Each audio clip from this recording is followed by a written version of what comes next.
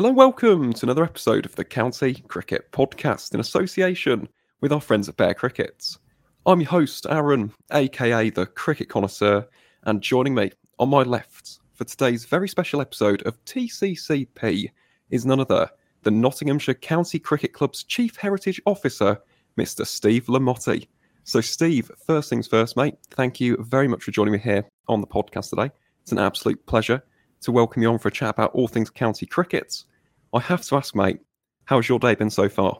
It's been busy, Aaron. It's only a few days before Christmas. It's the 21st that we're recording this, and it looks like I'm going to be flat out up until Christmas. Actually, I've just been thanking a group of our fantastic heritage volunteers who have come in for a briefing about a photography sorting project that they're going to be starting off in the new year. Because in trying to sort out the library and archive that our late club historian Peter Wynne Thomas left us, there's an absolute treasure trove of photographs in there, a lot of which have no details at all. So I think, apart from sorting them, there's going to be a big identification project as well. So we have a fantastic team of about 40 heritage volunteers helping the programme here at Trent Bridge, and 6 of them have come in today for a briefing. So I've just been saying thank you and wishing them happy Christmas. And now here I am, sat in the third umpires and match referees room, staring out over an empty but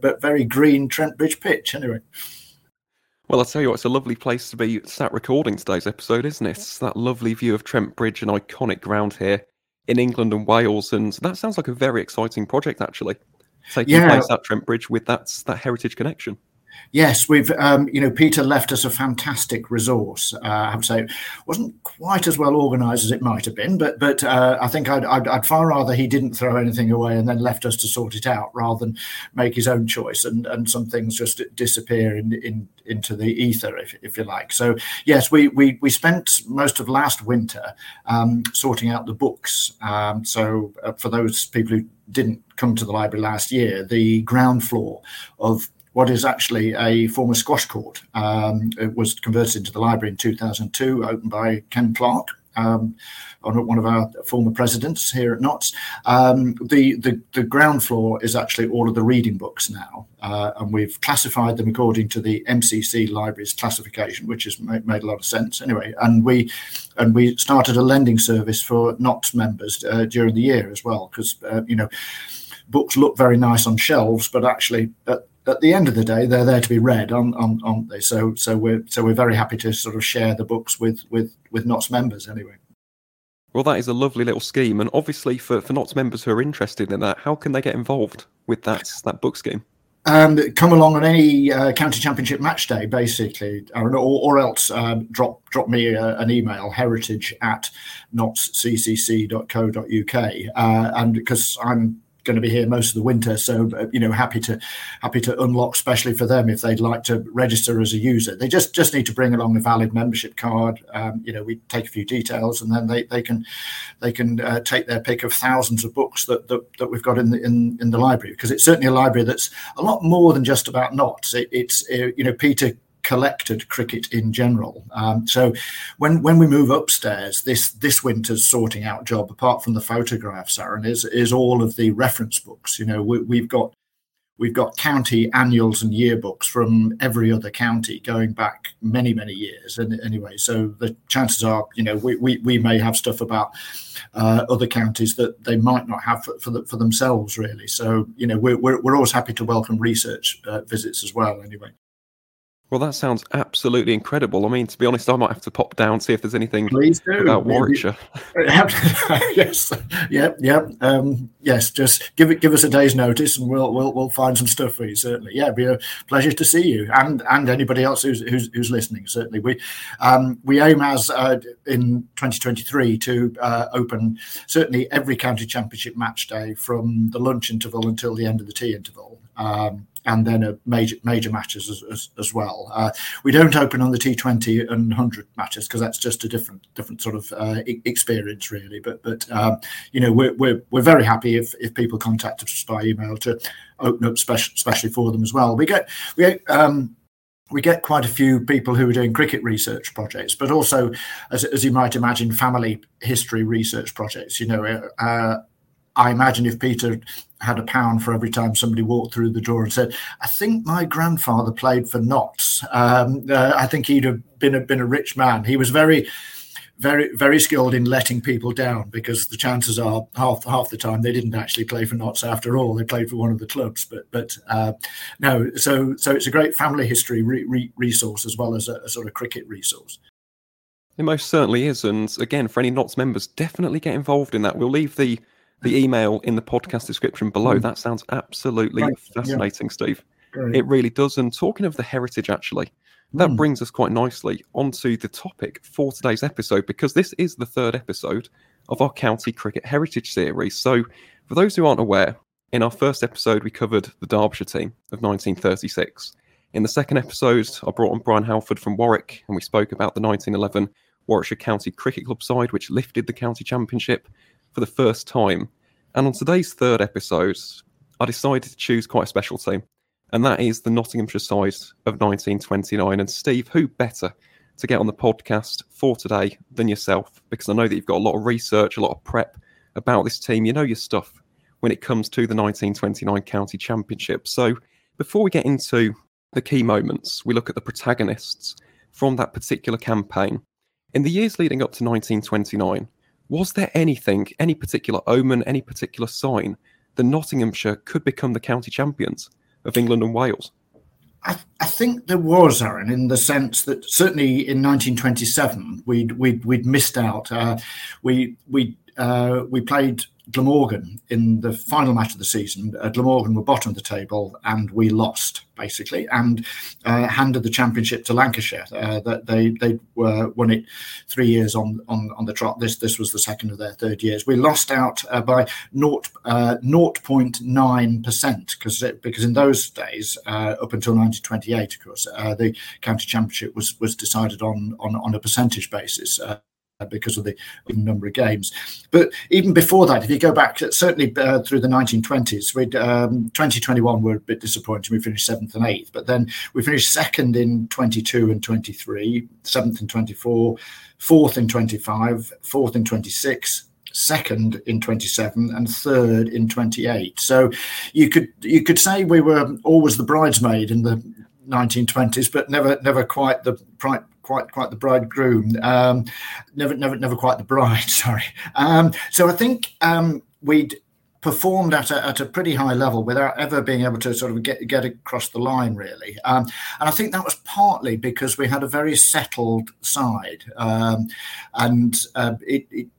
the 1929 season was actually about the 3rd year where the side was pretty much unchanged, and it was a very close team, as we'll sort of talk about some of that later on, really. So I think there were some omens there. I think there were an interesting number of changes in county cricket in the 1929 season, actually, and we could debate long into the night how many of these contributed to us actually getting over the line. 1929 was the first year that the county championship was standardised. So every county played 28 matches. So that meant you played 14 out of the other 16 counties, and it was decided on points, not percentages, and that was the placing. Also, interestingly, the wickets were made larger. They were made an inch wider and an inch higher. And as we'll talk about later, our strength was the bowling unit as much as anything else. So maybe that was a little bit of a help. The LBW rule was changed on a trial basis, so even if it was snicked by the batsman, if it was still in line, that was out. You counted out for LBW.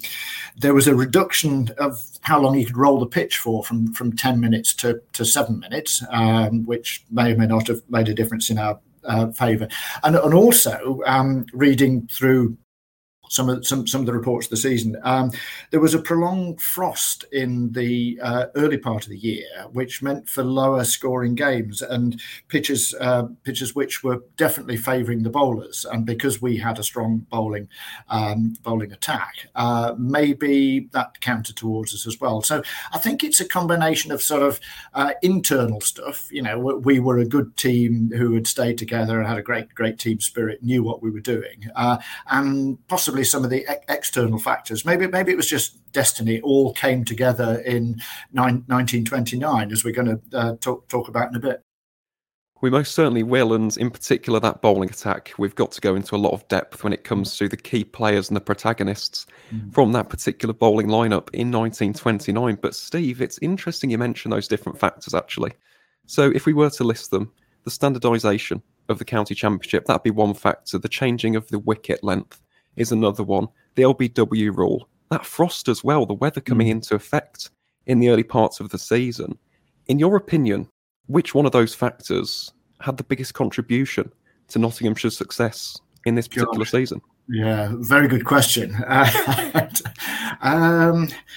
don't know. I wonder if it was just making the stumps an inch wider and an inch taller, just gave our bowlers just a little bit more of a target to aim at. I guess if you asked 10 cricket enthusiasts, they'd probably all come up with a different answer, really, Aaron. But I'm having thought about it a bit, I'm going to say maybe the fact that the stumps were slightly higher and wider. It seemed to have favoured the bowlers, certainly, and it meant that there were a lot more results in that season than there had been in the previous season. The number of drawn games was certainly noticeably less in 1929. So it wasn't just knots that it affected, certainly. No, you're spot on, and we'll probably discuss that as well in more detail as the podcast progresses in terms of those particular results. But I suppose we have to start at the beginning of that season in 1929. First and foremost, Nottinghamshire drew versus Sussex at Trent Bridge on the 4th of May. Then they won by an innings and 37 runs over Kent, also at Trent Bridge, the following week. Then an 8-wicket win over Surrey at Trent Bridge, followed by a 9-wicket loss to Middlesex. Now, I just wanted to pick up the conversation, actually, Steve, with the 5th game, which was the innings and 10-run victory over Somerset at Trent Bridge, because this is where two of the season's protagonists, in my opinion, really came to the forefront. One of them was a certain Harold Larwood, and Steve, Harold Larwood is a name synonymous, not just with Nottinghamshire, but cricket in general, one of the greatest seam bowlers in the history of the game. What can you tell us about Harold Larwood as both an individual and as a cricketer? What was he like as a man? I think I never met him. I would say that to start with. People at Notts did, because he used to come back from Australia on a regular, not a frequent basis, but a regular basis. So I think one of the cricket books I've most enjoyed is actually the biography by Duncan Hamilton, who is just one of the most enjoyable cricket books I've ever read, not just because it's about a Notts player. And I think Larwood was, I would say, a very humble, very hard-working, very talented bowler. I think and this isn't the point, but actually he could also bat a bit as well, and it's one of my I really ought to do sometime. We have some historic bats above the bar in the long room at Trent Bridge, and there's a Harold Larwood bat in there, and I'd like to use that as the centrepiece of a sort of Harold Larwood the batsman project sometime, because he very nearly scored a century in an Ashes Test in Australia, didn't he? No, he was I think a very, very humble man. His father was strict Methodist, a real disciplinarian, and it's interesting, as Duncan Hamilton does, to compare the strictness of his father with the fun-loving Arthur Carr, who was his captain at Trent Bridge, which we'll talk about Arthur later anyway.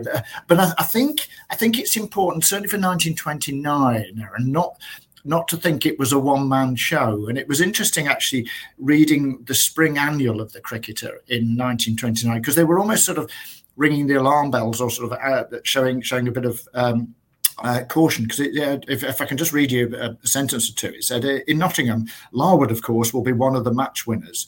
Reading between the lines in regard to his deeds in Australia, it would seem he's not too sound, which will mean a diminution of pace, which is not for the best. It is the extra couple of yards that tells in the case of a fast bowler. And at the end of the year, at their review of the season, the cricketer describes Larwood as being very carefully nursed by his captain, Arthur Carr. So he didn't bowl as many overs for knots as some of the other main protagonists. Certainly Fred Barrett and Bill Voce were the real workhorses. Larwood was obviously off on some representative matches as well, but I think whilst people today would always think of Larwood and Voce, I think one of the things about the 1929 season particularly is that it was a real team effort. And I think certainly, there's a quote in Duncan Hamilton's book by Larwood saying what a good team they were, and being a humble man, he wasn't going to try and claim the credit for something that was a real team effort. Absolutely, and it's interesting actually you mentioned that, because in 1927 and 1928, Larwood was top of the bowling averages, wasn't he, in the entire country. In 1929, that wasn't the case, as a result of that nursing from his captain, Arthur Carr.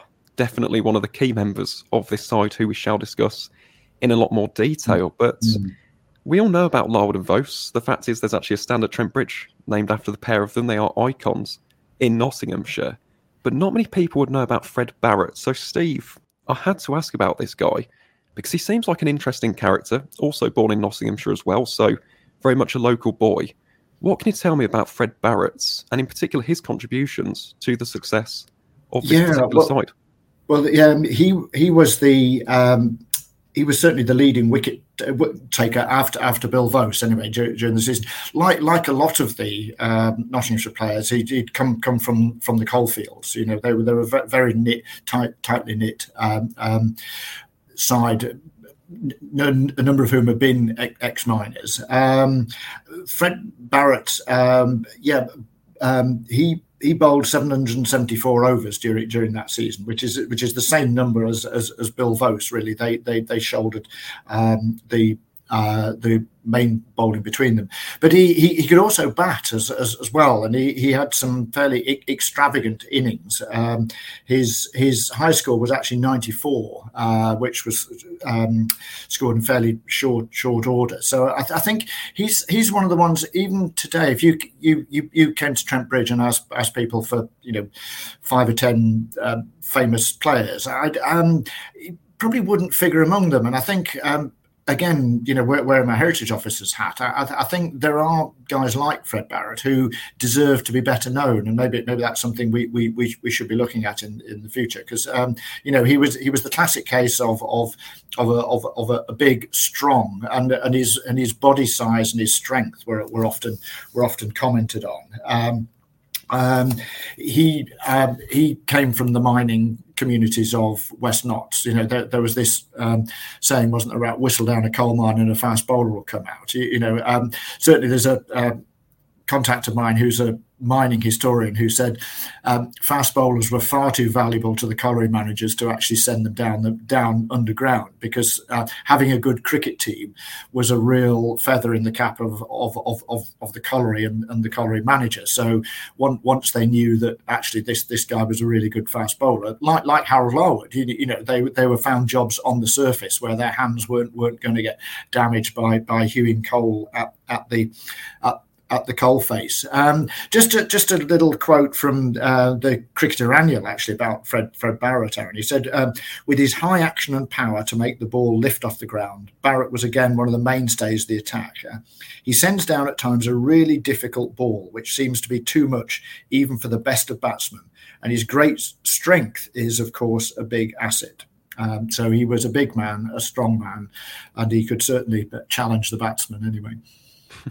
Certainly sounds like he could. And it's interesting, actually, you mentioned that mining history, because I did want to ask about this, Steve. This is something which came up in the Derbyshire podcast that I did with David Griffin. Yes. Yeah. There was such an intrinsic relationship between the county of Derbyshire and that mining heritage. And the fact is, the majority of their players came from that mining background.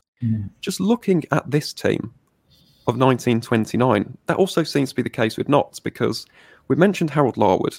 He was from the collieries, as was Fred Barrett. The Staples brothers as well came from a mining background. Frank Shipston came from Bulwell, started out as a miner in Yorkshire as well. Charles Harris from Underwood came from a mining background.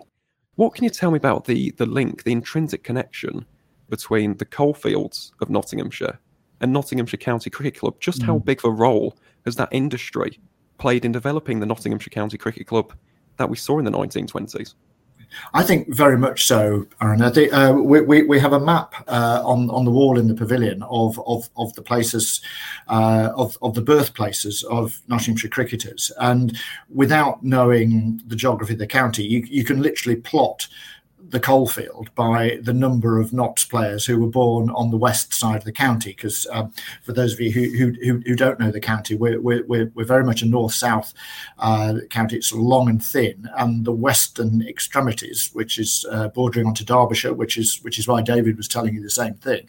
That's where the coalfields were. The east of the county is very agricultural, and obviously the population density is less in the east anyway. But I think it comes back partly, Aaron, to that thing about because in those days collieries were all independently owned or sort of privately owned, and they competed with each other for status as well as for coal production. And having a good cricket team was actually a really big status symbol. So even now, some of the former miners' welfare grounds are some of the better ones in the county. The sports facilities that the mine owners invested in were certainly some of the best in the area, the colliery managers were prepared to sort of either tacitly or otherwise, allow their better cricketers to flourish, really. So I think it's inextricably linked. Really, it's a subject for a whole podcast on its own, isn't it? Really, these were either, they had been miners or they'd come from mining areas, definitely. And pretty much all of them, other than Arthur Carr, were sort of, men from the traditional working class mining areas of the county. They most certainly were, and we'll discuss Arthur Carr next, because I think he does need to have his own segment in today's podcast. Obviously, a major cog in this success with his captaincy and his leadership style. But the final person from that mining background, who I actually didn't mention, but we have alluded to quite a lot throughout today's podcast so far, is a certain Bill Voce.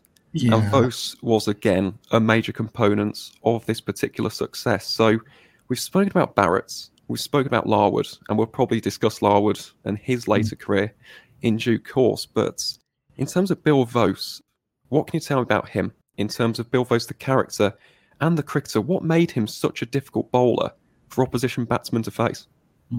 Well, 1929 was really his sort of,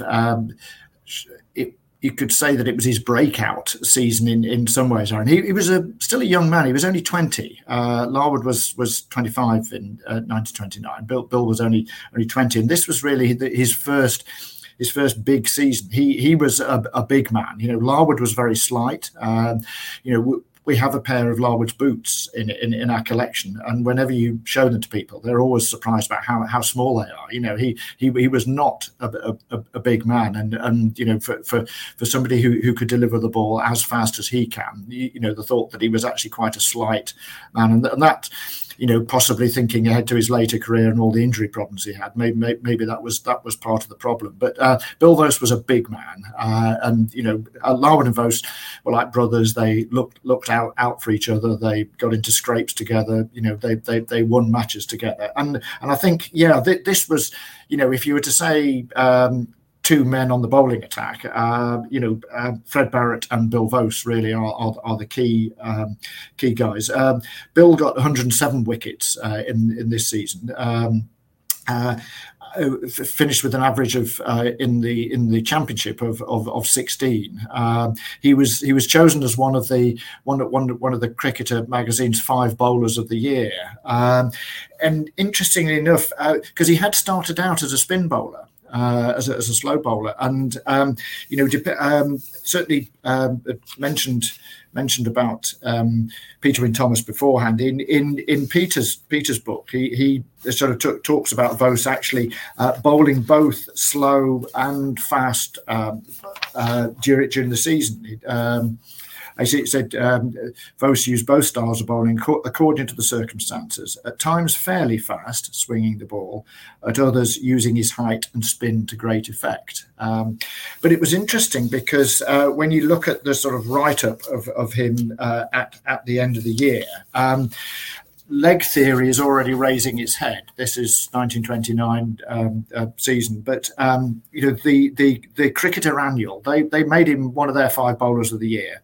But they said, tall and possessed of a nice action, Voce bowls fast left hand. His height is, of course, in his favour, but at present he's not able to bowl straight enough, thereby losing much of his potentialities by overdoing the leg theory. He should bowl more at the wicket and thereby compel the batsman to play at him. And then about 3 or 4 sentences later, the unnamed journalist says, at the same time, he must realise that overdoing the leg theory is a negative form of attack, a waste of time, and incidentally a confession of weakness.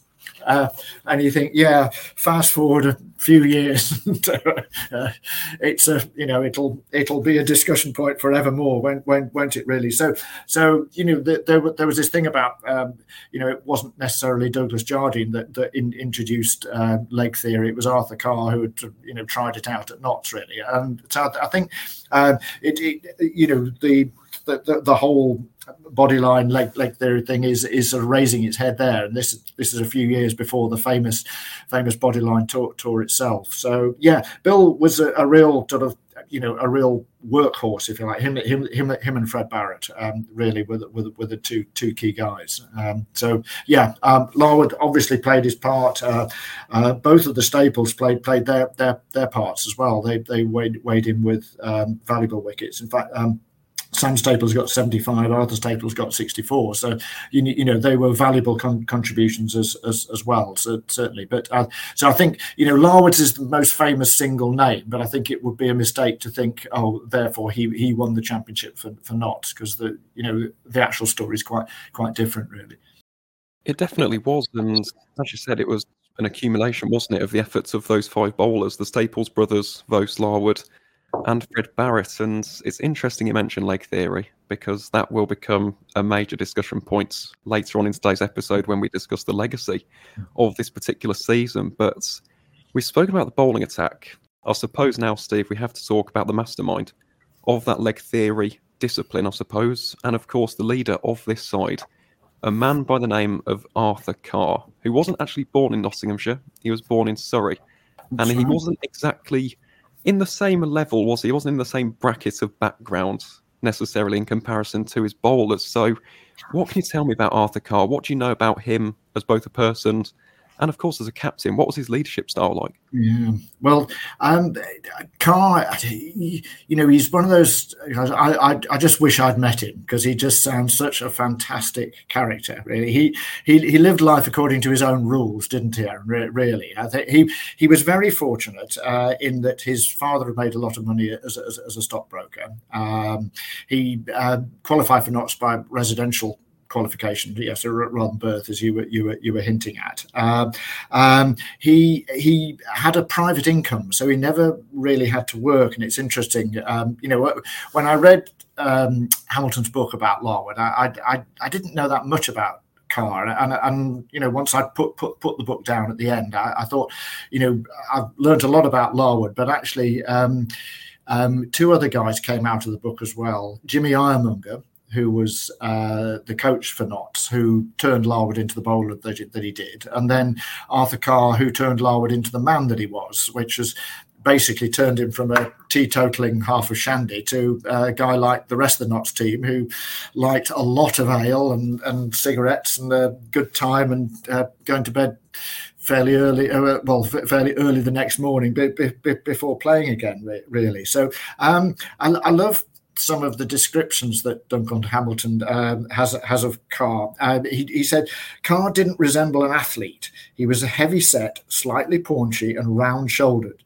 He had narrow sea blue eyes and very fair hair with a slight parting and a high forehead, which made it look as though he was going bald. His nose was slightly crooked after he broke it and then had the bone reset without anaesthetic. When he smiled, he looked like a Halloween pumpkin. So he clearly wasn't going to command respect by his sort of physical presence. And he basically loved having a good time. Duncan Hamilton says, for Carr, the 20s really did roar. He describes him as Carr was essentially a rakish but entirely lovable and charming rogue. A toffish Jack the Lad who gave the impression of being one of those slightly disreputable characters with his elbow on the drawing room mantelpiece, always a dry martini close by. And you think, how on earth did a guy like that win over 10 miners who had sort of lived a very, very different life to him, and they were described actually as a bit of a cliquey bunch, and because of course this was the era when the captain of the club was expected to be an amateur, and like I imagine other counties, we've had players who were selected as being captain purely because they were amateurs, not because they needed an amateur, and they happened to be the best fit at the time, really. So, but Carr won them over, I think, partly because they soon realised that he was out for a good time, but also because he was a really competitive captain. He played hard cricket. He wanted to win. He was criticised sometimes by the Notts committee for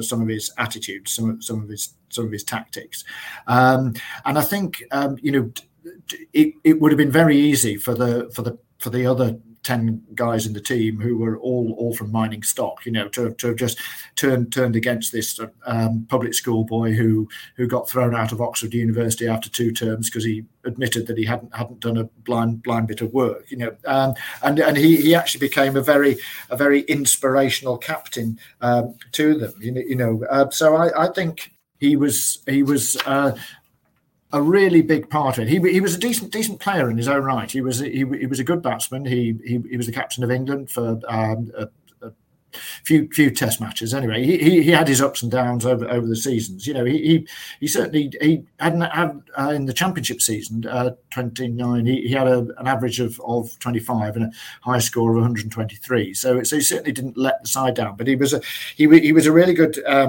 tactician, and he knew how to get the best out of players. And I think he knew how to just wind Larwood up a bit by telling him that the opposition didn't think he was as fast as he used to be, and that would immediately get Larwood fired up and make him even faster. So I think it's an unlikely combination in some ways, but he was I just think he's a fantastic guy, and I'm so sorry not to have met him. I think again he's I think fast forwarding to the end of his time here, and it was he was sacked as an England captain at one time. He was then sacked as Notts captain, and it all ended with a bit of rancour and everything else. And it's just a pity, a bit like Larwood as well. The end, as far as Notts was concerned, was not a happy one. It sort of all fizzled out,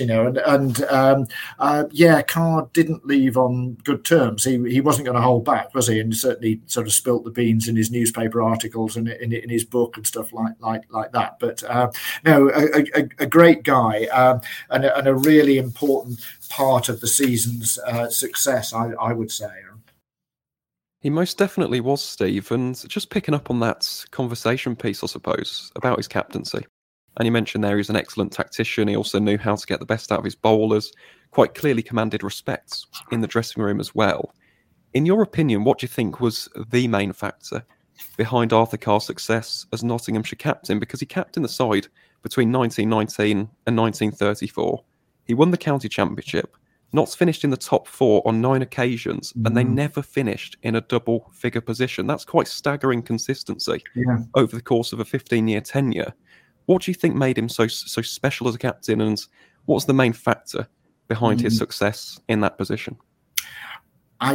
I can only go by what other people have written about him, but I think it was that loyalty that he generated. Really, that's certainly one of the points that Duncan Hamilton makes. So that the players would have done anything for him. It was, and I think that's possibly a sort of characteristic of great captains.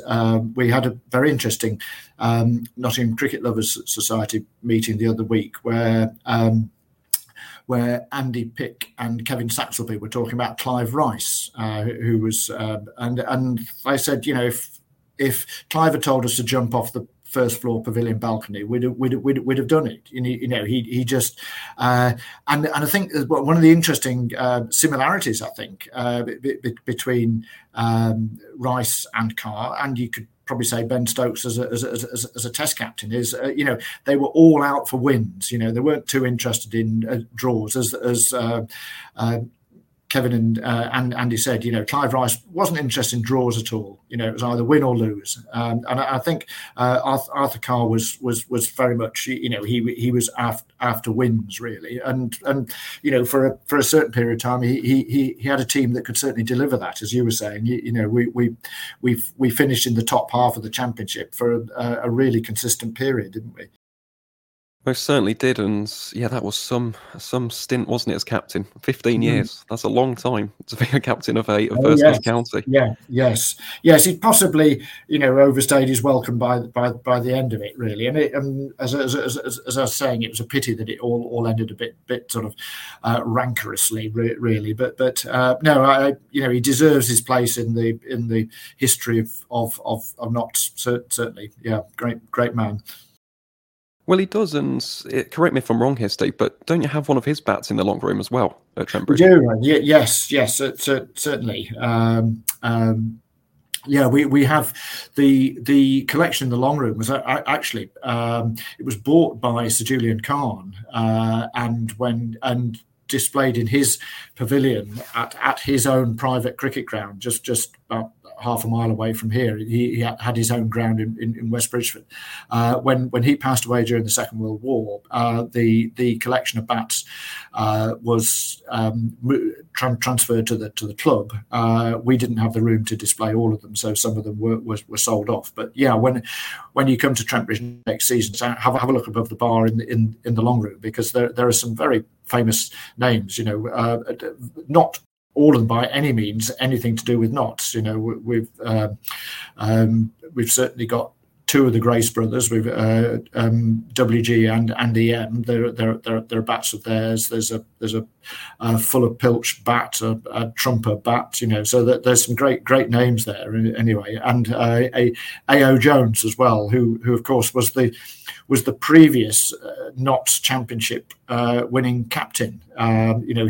He'd our previous county championship fixture was in 1907, and A.O. Jones was the captain then. And it's interesting that two of the side, George Gunn and Wilf Payton, had played in the 1907 winning side and played in the 1929 winning side, wasn't it?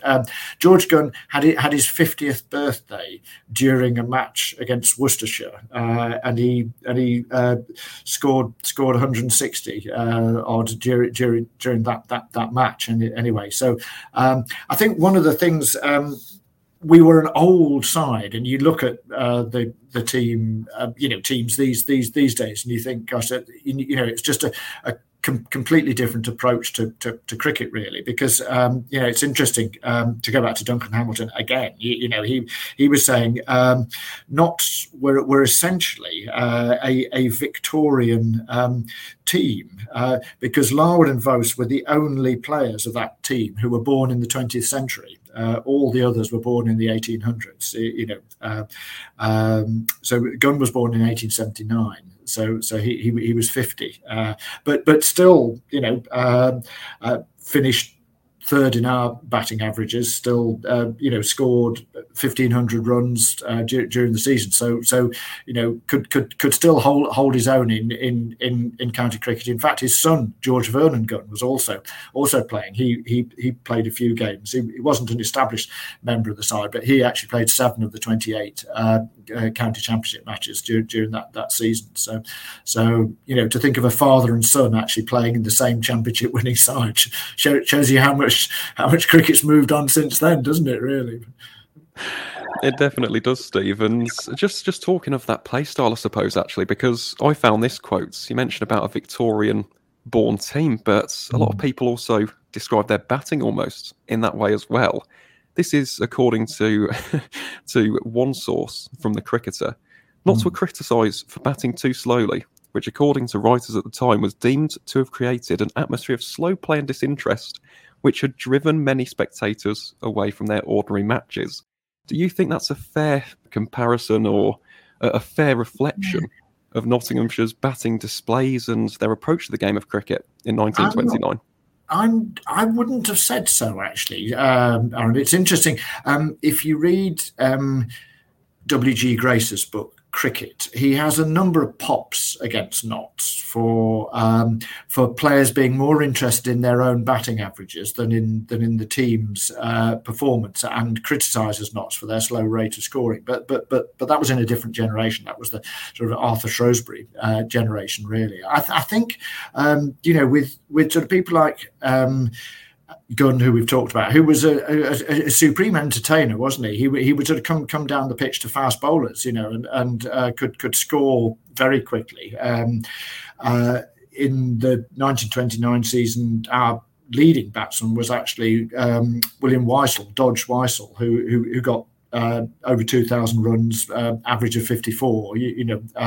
Wilf Payton, average of 43.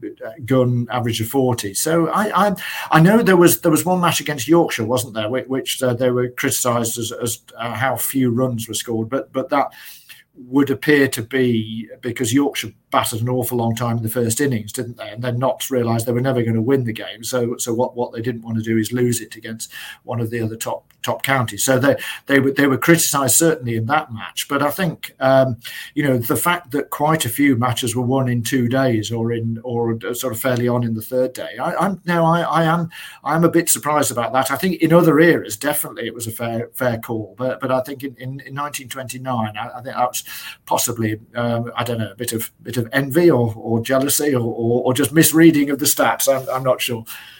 Potentially. Could have just been a Yorkshire fan, I suppose, a little bit disgruntled. Possibly, yes. After that game. And funny enough, talking of Yorkshire, actually, just heading back onto the season now, Steve, as we discuss some of the key moments from that particular season, we got to the Somerset game. After the Somerset game, there was a draw against Leicestershire at Trent Bridge. Barrett took 12 wickets in that match. Then there was a victory, an innings and 90-run win, to be specific, against Middlesex at Trent Bridge. Barrett took 9 wickets in that game. There's a little bit of a pattern here in terms of that early season success for Fred Barrett. Then there's a draw against Worcestershire at New Road. And then there was a loss in the column. Now, this would prove to be the final loss of the season, but a 5-wicket defeat to Yorkshire at Bramall Lane, which, as football fans will know, is the home of Sheffield United. Wilf Rhodes took 11 wickets in this game. Now, this was the last time that Nottinghamshire lost in that season. And Steve, this is going to be an interesting question, but how much of a catalyst do you think that defeat played in turning Notts' season around? Because up until this point, looking at the form, 4 wins, 2 draws and 2 losses, didn't seem as though that's county championship winning form, does it? Absolutely, and I think it's interesting in Wisden, in the 1930 Wisden, in their review of the season, they say with the month of June little more than half over, there were 2 defeats on the record, and the prospects of carrying off the championship had been seriously damaged. Yeah, you definitely, at that stage, you wouldn't think we were cut out to be champions. I think those 2 Middlesex results were interesting, weren't they? Because we'd lost at Lords by 9 wickets, but then beaten by an innings and 90 runs when they came back here to Trent Bridge.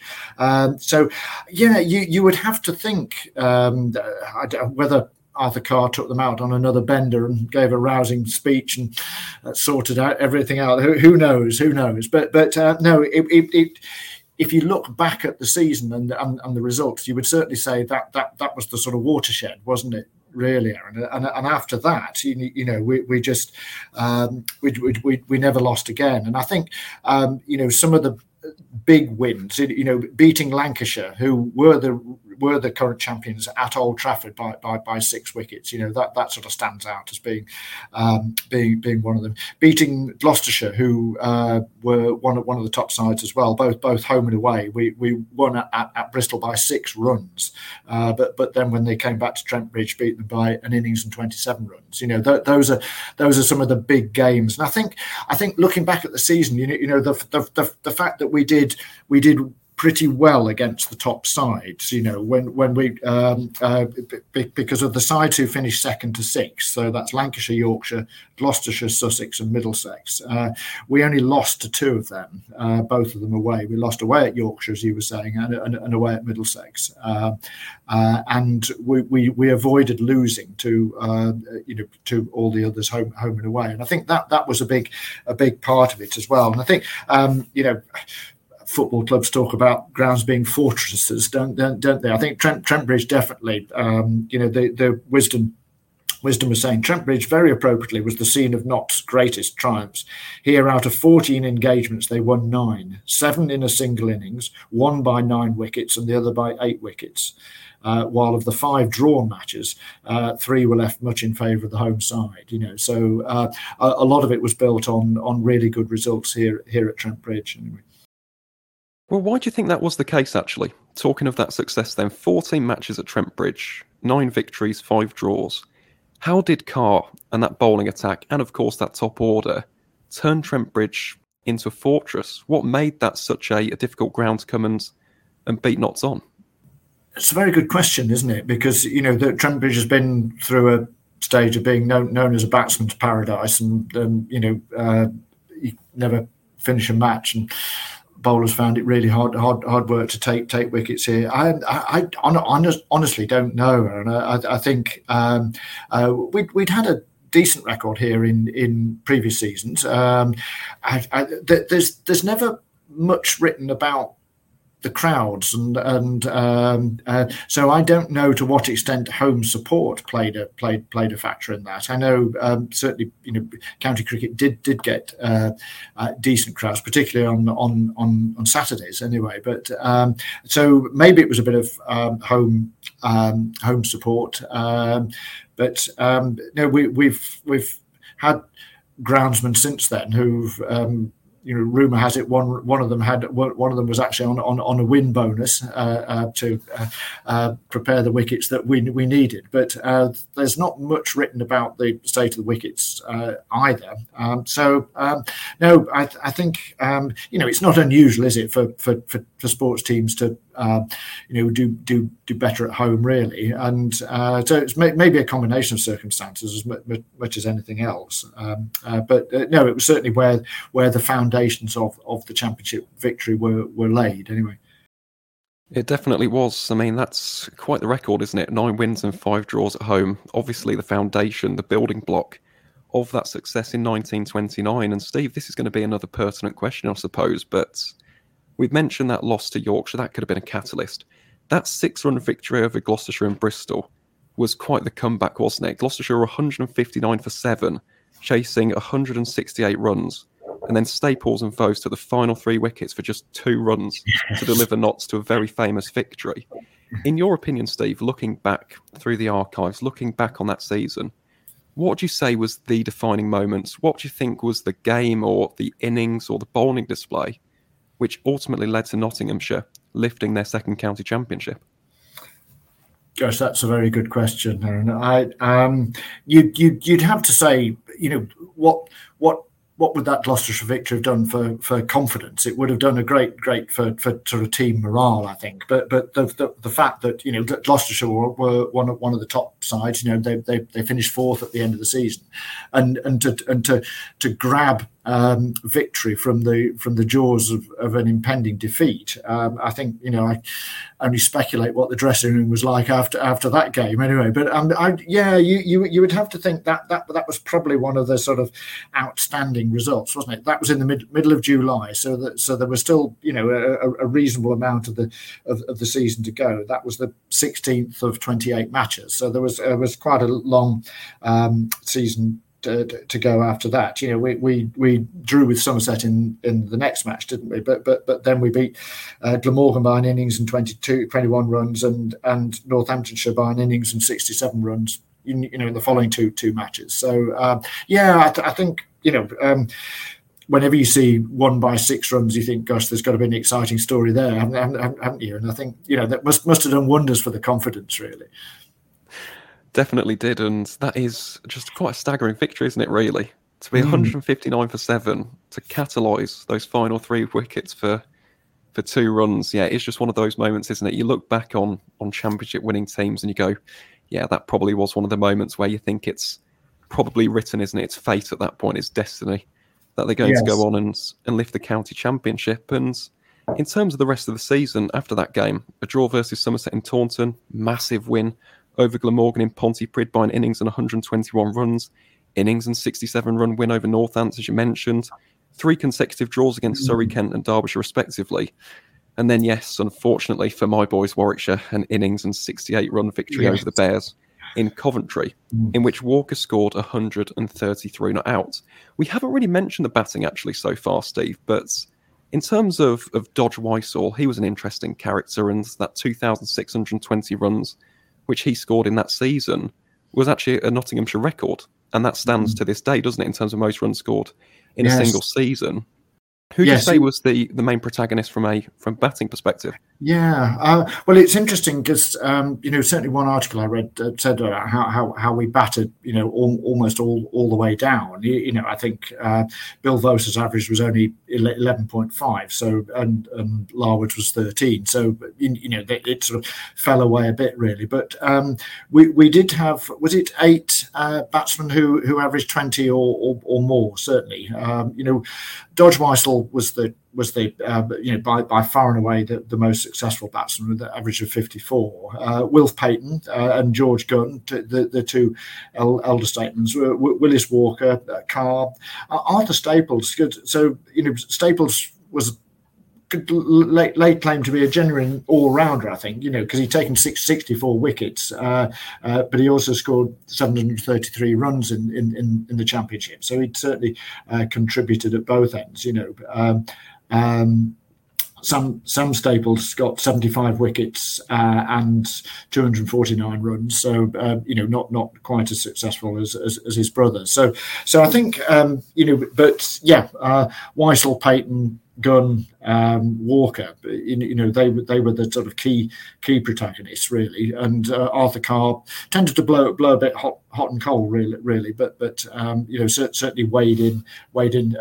Weissall got 6 centuries during that season, didn't he? Gunn got 4, Carr, Payton, Walker got 2 each, and then Ben Lilly got 1 century. So they certainly weighed in with a lot of runs, which makes that comment that you were talking about from the cricketers somewhat questionable. It was the fair comment, but not in that particular season, I think, really. Well, yeah, we'd have to find the origin of that, I suppose. I'll have to do some further research. It would be interesting to find out who made that remark. But talking of the batting as well, funnily enough, the next game after that Warwickshire win was a draw against Lancashire at Trent Bridge. Walker scored 169 in that. Then the next game, the innings and 27-run victory over Gloucestershire at Trent Bridge, Weissall scoring 244. So the batsmen definitely found their rhythm. They got into the groove as the season began to unwind.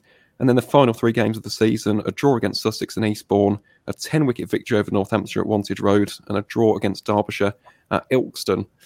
And yeah, by the end of that season, with 158 points after winning 14 matches, drawing 10, and losing to Nottinghamshire County Cricket Club, champions of England and Wales, for the second time.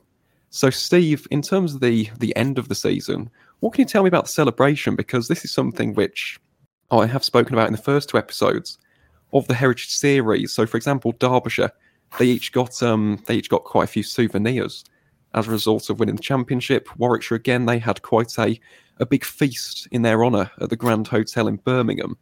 What can you tell me about the celebrations and the souvenirs that the Nottinghamshire players received upon the end of this season?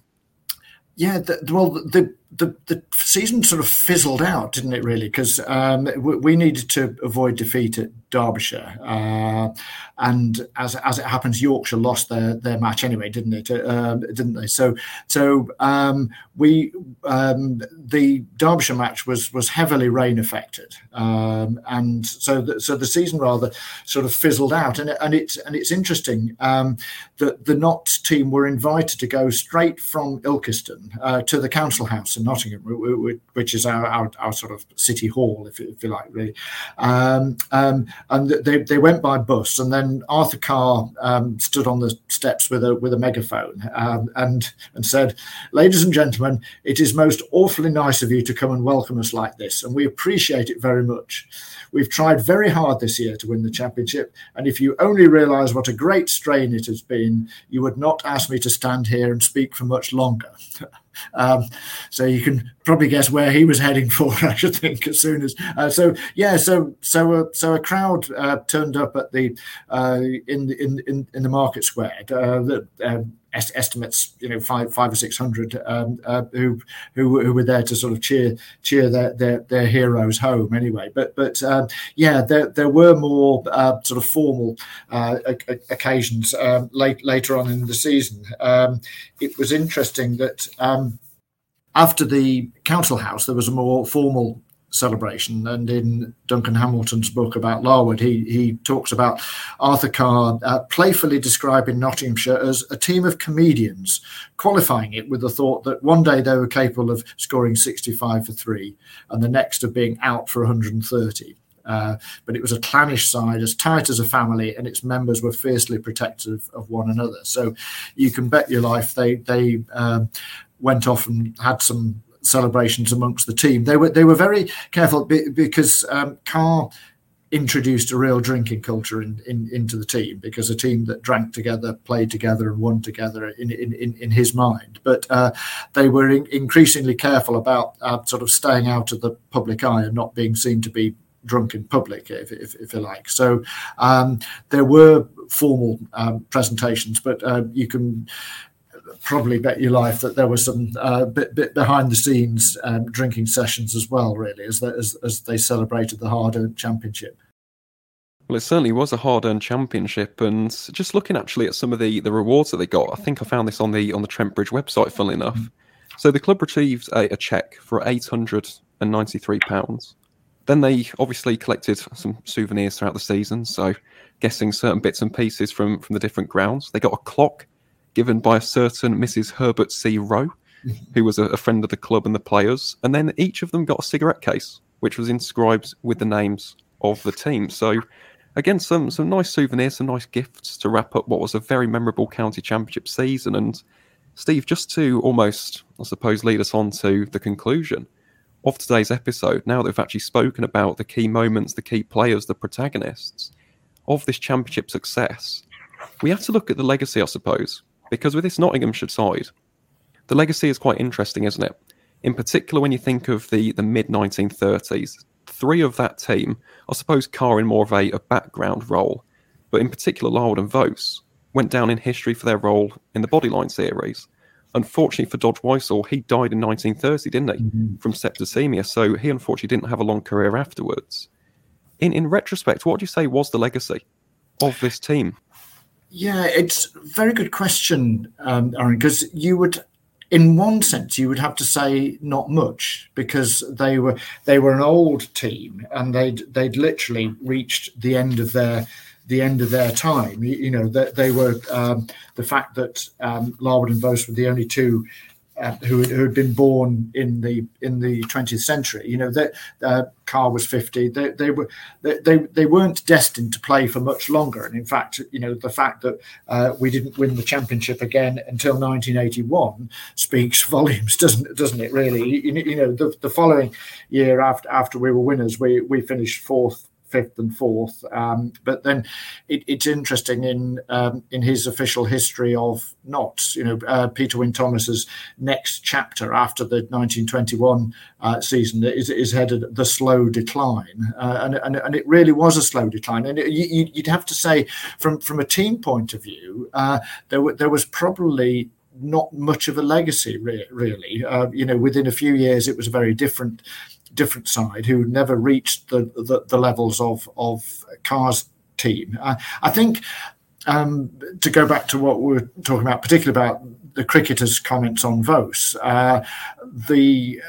possibly the legacy carried on through Larwood and Voce of leg theory, body line, was probably the biggest legacy. It wouldn't have been appreciated at the time, I'm sure, but that would be probably, if you look back at history and think, that's around about where it was starting. That's probably more of a legacy than the team itself, really, because they had reached the end of a natural cycle, and if you could criticise the club, it was possibly for having just too many old men who were all likely to finish up. It was tragic the way that Dodge Weisel died, and he slipped over at a dance, got cut his elbow on his suede jacket.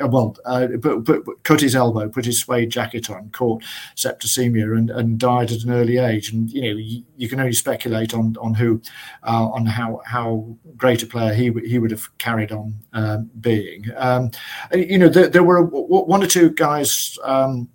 Like Walter Keaton and Charlie Harris, who were sort of hovering around the fringes, who came in afterwards. But we never had that critical mass of really good players.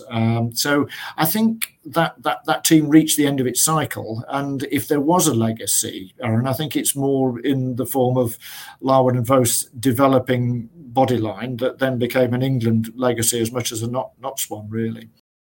Well, it most certainly was an England legacy. I mean, I'd go as far to say a cricketing legacy, isn't it? Just in general, it's synonymous, isn't it? Yes, it really is, yeah. With the game, that bodyline series of 1932-33, for those who don't know what we are alluding to, again, that deserves a podcast by itself. It really does. That series was absolutely extraordinary, infamous. If you're from Australia, though, England winning the series 4-1. And yeah, that got ugly at times. Larwood obviously being the pantomime villain for the Aussies, but he was the leading wicket taker in that series with 33 wickets at 19.51, and Voce was the joint fifth leading wicket taker with 15 wickets at 27.13. But yeah, again, that's a discussion which could last for a good 2-3 hours. Bodyline, that really was an extraordinary series, and one which ultimately ended up costing Harold Larwood his career, didn't it, Steve? Yes, and it drew Notts into all sorts of turmoil afterwards. It's going to be one of our projects next year, Aaron, because obviously this year and next year, because the series went over 2 calendar years, didn't it? Is the 90th anniversary. We feel in some ways that the cricketing story, the pure cricketing story, has been told very well by a lot of other people. So Douglas Jardine, Harold Larwood, Bill Voce. What the more off the pitch repercussions here that involve the club president, Sir Julian Carr, who tried to get Larwood to apologise, Arthur Carr, who went out and met Larwood on his way back, George Gould, who was the honorary secretary of the club, but was also the club doctor, declaring players unfit when they were due to be playing against Australia.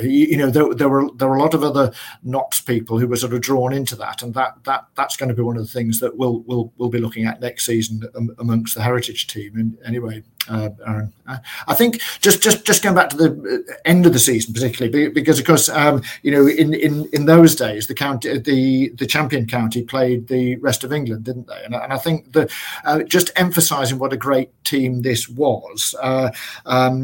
Not lost to the rest of England by only 8 runs, and that was.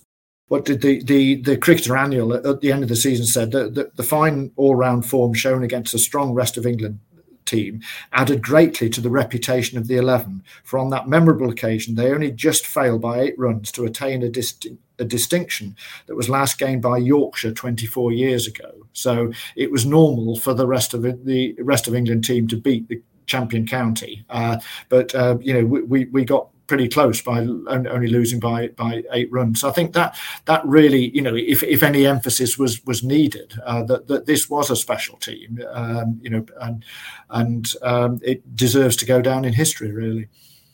It definitely does, Steve, and I think that's a lovely way, actually, and a lovely sentiment to end today's episode on, because that's exactly why I started up this series. You get to learn so much through these conversations. I mean, today learning about Nottinghamshire and that link with the mining industry, learning the individual stories as well.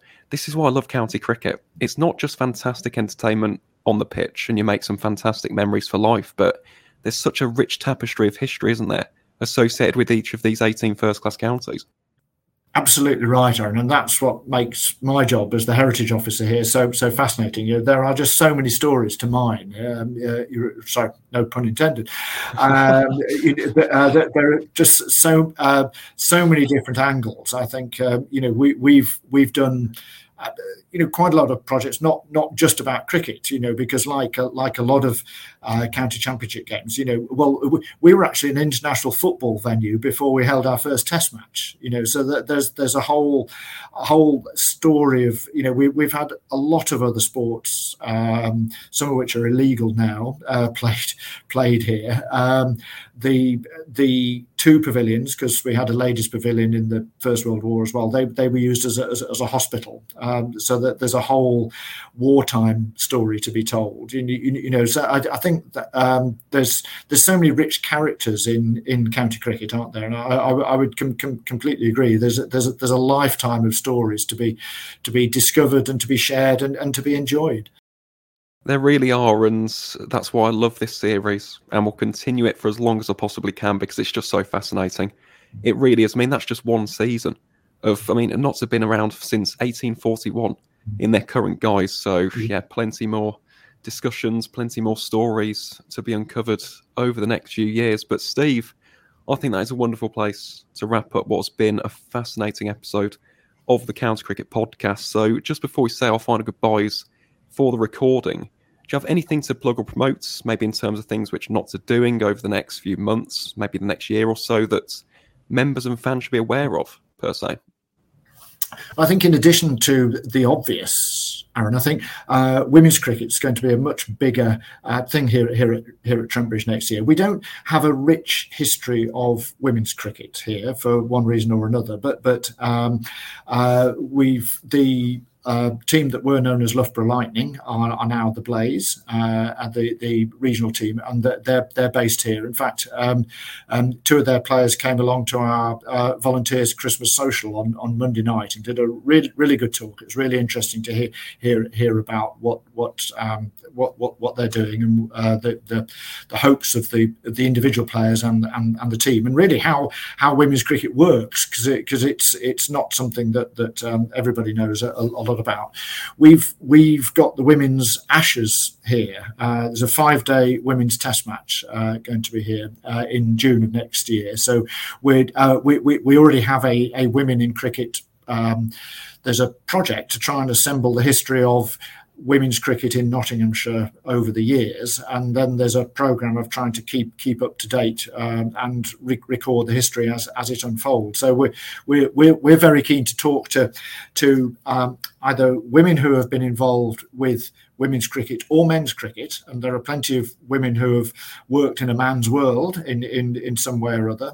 We've had a fantastic chat with our second 11 scorer and Cusworth, who also does quite a lot of the away first team matches, for instance, and so we're always keen to talk to either women about their involvement with cricket, or else men who are involved with women's cricket, because certainly that's just as valid, because we realise there's a big catch up to be done. It's interesting. We've possibly got around 15,000 books in the library. We haven't sat down and counted them yet, but there are 9 on women's cricket at the moment, which I think indicates that maybe for all his enthusiasm, our late club historian Peter Wynne Thomas, bless him, wasn't really interested in non-first class cricket. Actually, to be fair, he wasn't that well. He was interested in one-day cricket. He certainly wouldn't have been interested in the 100. And women's cricket didn't feature too much in the centre of his radar either. So as trying to get a resource for the future that's more representative. Women in cricket is going to be one of our big programs over the next few years. And so thanks for the opportunity of mentioning that anyway. Well, no, that's a really interesting project. And again, for anybody tuning in to today's episode, if you can get involved in that, please feel free to do so. I'm guessing that they can do that via the email. Steve, yes, heritage@nottsccc.co.uk. That would come through to me, Aaron. Be delighted to hear from anybody, really. Anybody who has a story that they might like to share and might like other people to hear about. Fantastic. Well, I think that's a really nice way to end the podcast as well, Steve, with a view to the future, and obviously wishing yourself and everybody at Nottinghamshire and the Blaze all the best of luck with that. Sounds like a fascinating project, and yeah, fingers crossed if anyone out there can help, you can also get some extra assistance from our listeners. But Steve, that is pretty much it for today's episode of the County Cricket Podcast. Again, just a massive thank you for coming on. It's been an absolute pleasure. Just looking at the time, this last hour has absolutely flown by. And of course, to each and every single one of you wonderful listeners out there, thank you very much, as always, for tuning in. And as always, guys, we shall see you on the next one.